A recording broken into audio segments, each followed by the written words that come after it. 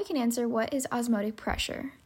It is the pressure that must be applied to the solution side to stop fluid movement when a semi-permeable membrane separates a solution from pure water.